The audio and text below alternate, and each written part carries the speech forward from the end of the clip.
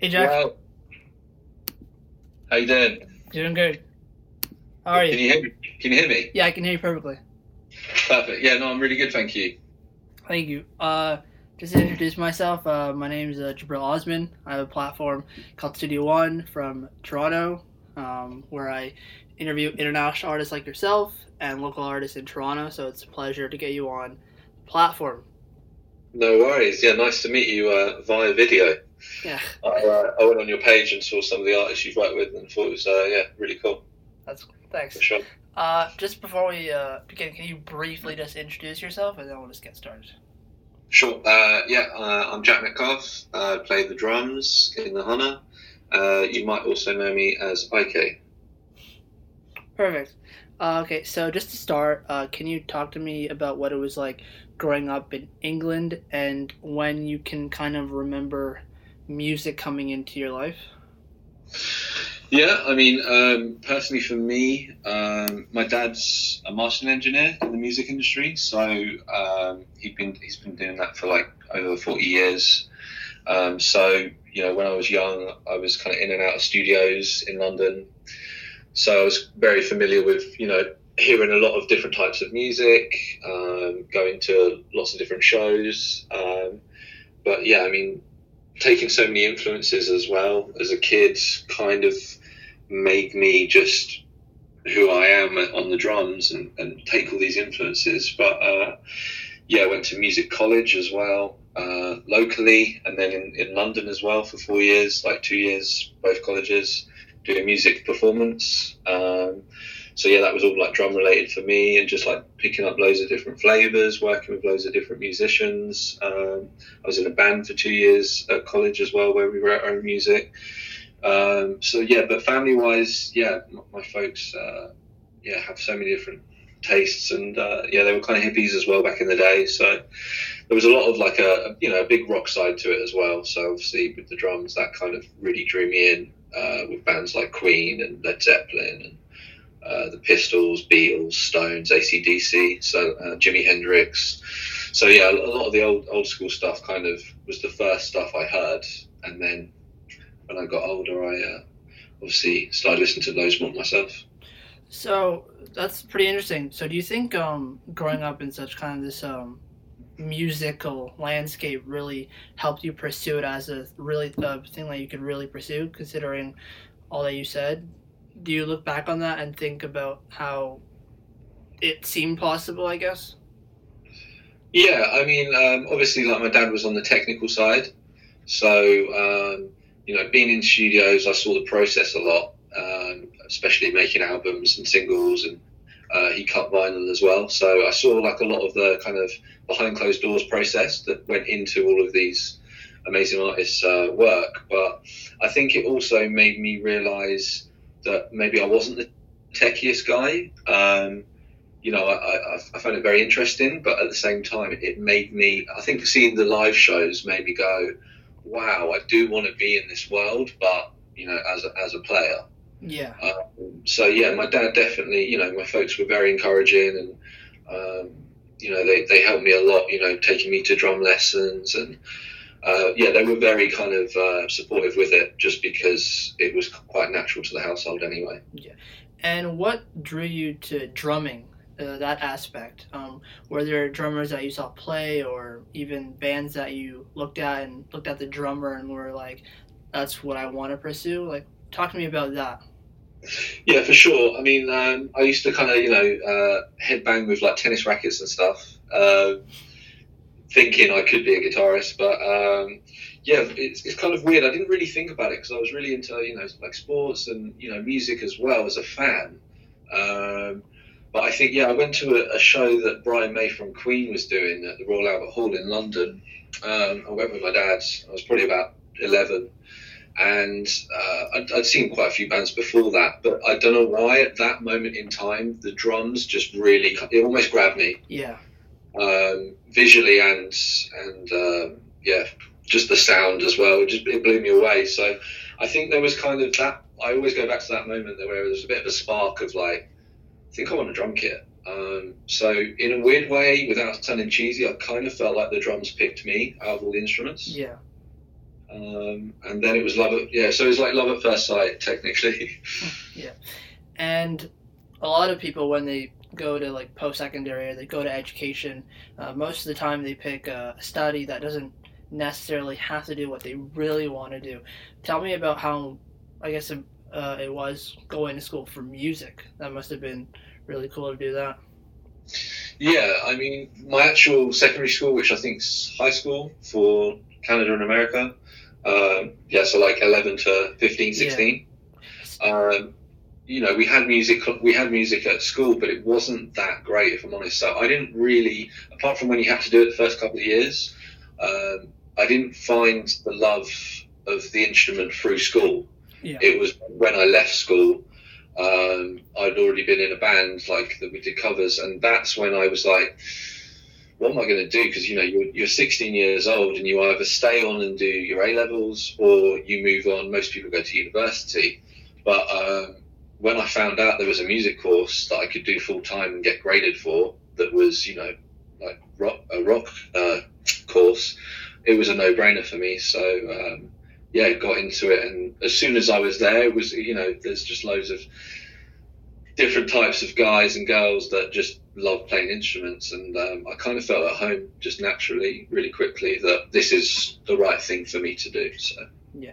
And going from being in other bands, talk to me about what it was like joining the Hunna and how you guys meshed together in the beginning. How were the early days?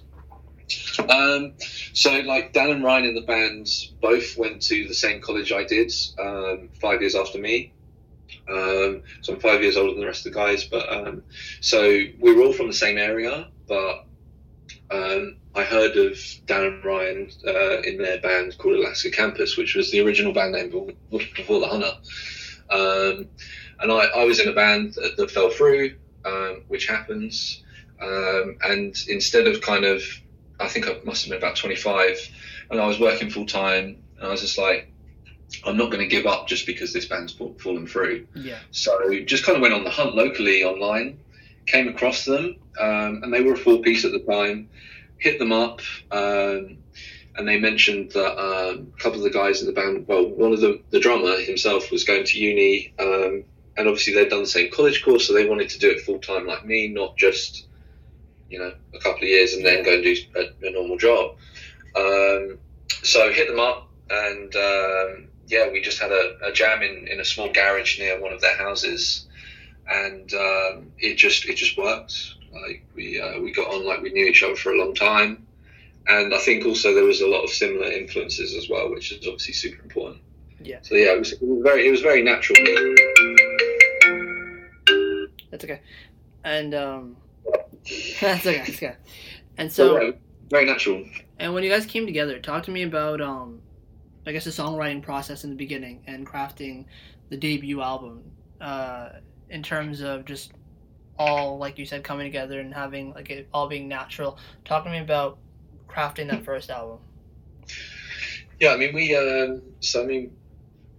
got signed, and then we decided to change the name. So me and Janae were playing with the guys under Alaska Campus for probably a year. And then when we got taken on and decided to change the name, obviously, first album, we had a small rehearsal studios in our local town. It was called Titan Studios, and we used to go there all the time, jam ideas, get tight as a band. And obviously a lot of ideas came from that room with the first album. Certain things we had before that was with Alaska Campus that we kind of rewrote or freestyle different parts in the room. And Dan and Ryan had like lots of song ideas before that as well, lyrically and like guitar melodies that they brought, and then I kind of brought my drums to the table with it. So the first album was very kind of just no pressure of the music industry, just us wanting to rock out, and but at the same time we kind of had our eye on being commercial but still being raw and different. Yeah. And an interesting aspect of crafting an album and making music is as a band coming together and doing the instruments and being in the studio. For you, talk to me about what it's like crafting an album, like as a drummer from that perspective, coming into the studio, crafting songs. Does it differ in any way? Yeah, I mean, it's a total different ball game to playing live, because obviously you know your parts when you're playing live. Yeah.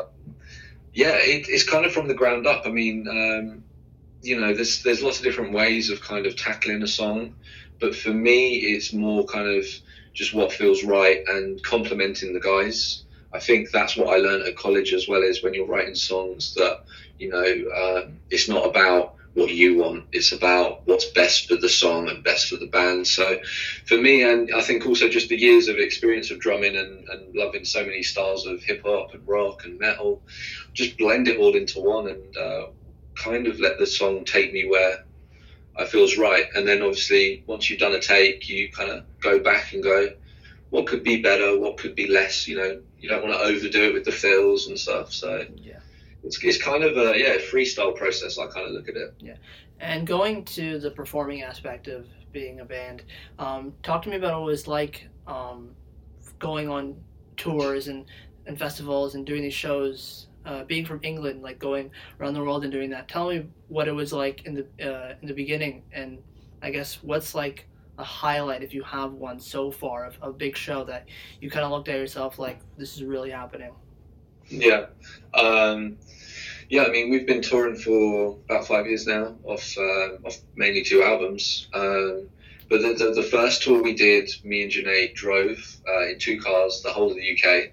So that was our first tour, which was, it's unheard of now in our situation to be doing that, because, we're just 4 guys jumping in 2 cars with loads of equipment and doing it ourselves. We were our manager, tour manager anyway. So things have changed a lot. We now have a crew who are amazing, tour manager, and, it just changes your perception on kind of how it works, because when you start out, you don't realize how many more people are going to be involved down the line. Yeah. But for us, touring's great. We have such a good time. We love meeting different types of people. We love meeting fans from any country we go to. We get so much love wherever we go. And I think, it's so nice, because we like to give back and, see the fans after the show. And I think that goes a long way with just kind of us as 4 guys really loving to do what we do.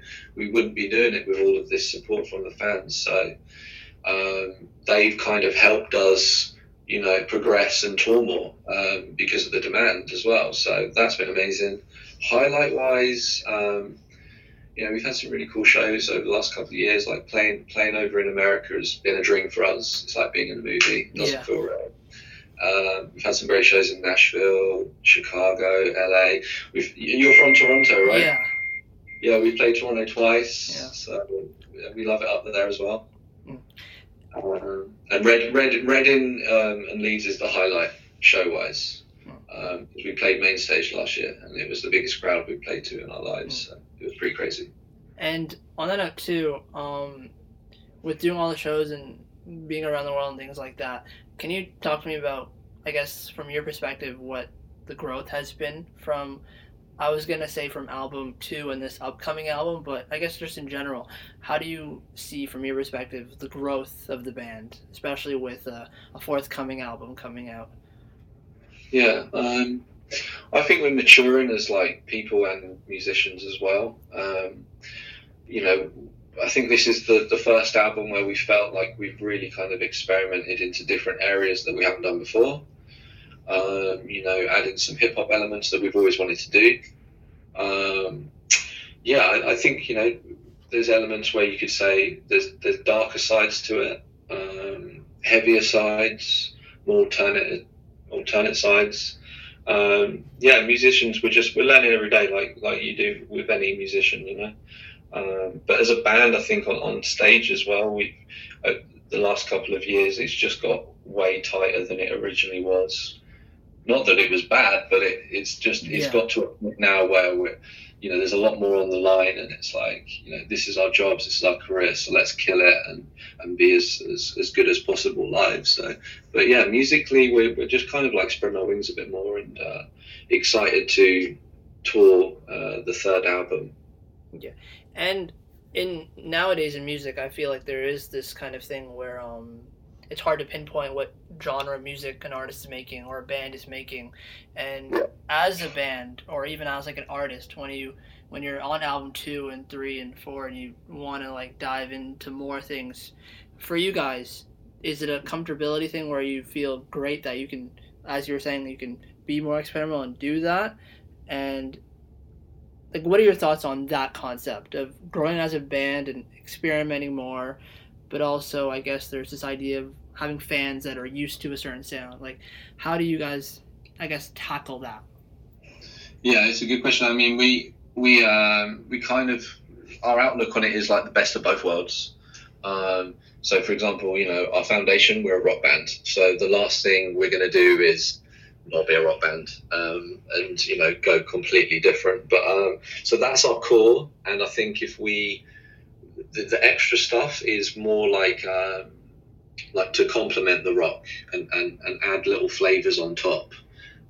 So that's kind of where we're at with it at the moment, in the sense of just trying different things out. But I think as well, like for me, like the best artists and bands in the world, evolve, and people like, for me, one of my favorite bands is Deftones, and they've always been a heavy rock band. Sometimes they've been called new metal, all that sorts. But at the same time, their sounds evolved and they're always current. And I think that's key for us. Is like, you also got to be aware of what's going on around you in the current times. Obviously, right now is a really crazy current time. So it's kind of like taking real life experiences but mixing it with what we think's cool as well at the time. Yeah, I was going to touch upon this after we discussed the single Cover You, but on the note of it being crazy times, I know you have an upcoming single that you're releasing a few weeks from now. Can you speak on Dark Times and how you guys have been, I guess, handling the virus and staying creative and things like that? Can you talk to me from your perspective? Yeah, for sure. I mean, it's obviously been hard for everyone, come out of nowhere technically. But yeah, I mean, we were going to be releasing music regardless of the situation. And Dark Times just seems to be very fitting for what's going on. So it's kind of a meant to be situation as a single. And we were excited for it to be released. And, it obviously doesn't just reflect the coronavirus, but it can relate to, I think, everyone in different ways. Everyone's had, to have good times, you've got to have bad times as well. So there's many different ways of taking Dark Times as a single, how it can relate to yourself or a friend or a family member. So it's quite a powerful message, and we're excited to get that across. But we're just trying to keep as busy as possible.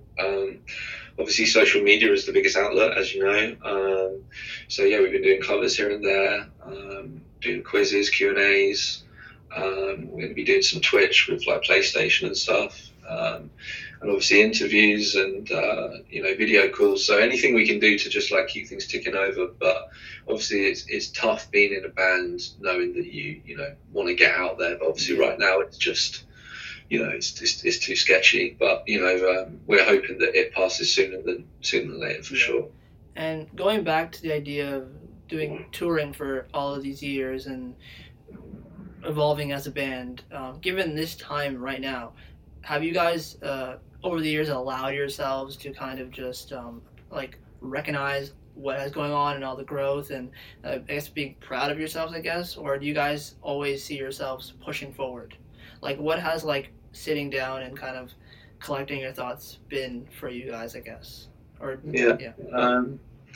It's a weird one. I mean, even being at home all the time, we are constantly looking forward and constantly working on the future. And like you said, like the Dark Time single and the album and artwork and merch. So we don't, even when you've got a lot of time, I personally don't tend to sit back and reminisce too much, just because I don't think we've even really fully started the journey. But at the same time, there are flashes where I'll be like, wow, like you'll see a video of an old school gig and be like, wow, that was that was a sick gig. Like there was a lot of people there, and there is times where you have to pinch yourself and be like, wow, like our fan base is growing really quickly, and everyone's come. I think the biggest one, like looking backwise, is actually when you jump on stage and go, wow, like didn't think this many people would show. So there are moments where you reflect for sure. But for us, we're very hungry, so I think looking forward is like the main focus. Yeah. And with this upcoming album, for you guys as a band, can you talk to me about what the idea of being more experimental and putting that on the record? Can you talk to me, since the album was coming out later on in the year, can you talk to me about what this particular album means to you guys in the stage of your careers? I mean, it's quite a pivotal point because we've gone through a lot over the last couple of years, and obviously with did the first two albums, and we've moved on to new management. So it's not been a straightforward situation for us in general the last couple of years, but that's that whole sort of dwell inside as well. We're just ready to move forward now and show everyone what we're about. But yeah, the third album is definitely kind of a crossover of what we've been through, but current situations and just hope and moving forward and something to look forward to. So I mean, there's a lot of different messages within the album, but to sum it up, it's like we're just ready to go and spread positivity and rock out harder than ever. And I think we've got a lot to say lyrically as well. Ryan's, wrote a lot, in this album that, could be to do with love or loss, hard times, dark times, good times. And we've collabed with a couple of people as well that we're really excited about that we've never been able to do as well. So, obviously Travis Barker is the first feature, which is a dream come true to have a guy like that kind of support you, I guess. I was going to touch upon working with Travis Barker. I know that must be surreal. Yeah, for sure. So, yeah, I mean, in a nutshell, I'd rather die than let you in is kind of, that's the album title. So that's what we're rocking with. And I think everyone will see in the future a lot more about, what it's about and what we're going for. And usually on a final note, when I talk to a band or an artist, I usually say, what's the rest of the year looking like for you guys, whether it's concerts or shows and things like that. But given the coronavirus, it's a different type of reality that we're living in. So as a final question for you, starting your career and being a drummer, what is something you've learned along the way that you would have wished you'd known in the beginning from what you learn now in encapsulating things in this very moment? On the drums, or just in the music industry? So just in the way, maybe in the drums or maybe in the music industry. What's something you've really held on to, like I wish, or like I really learned something throughout this journey that I didn't know in the beginning? It's put me on the spot, that one. I mean, I've learned lots of things. I think probably one of the main things as a drummer is how valuable the drums are to the whole process, in the sense of, I've heard it before in the past when I was younger that the drums are the backbone and the rhythm section.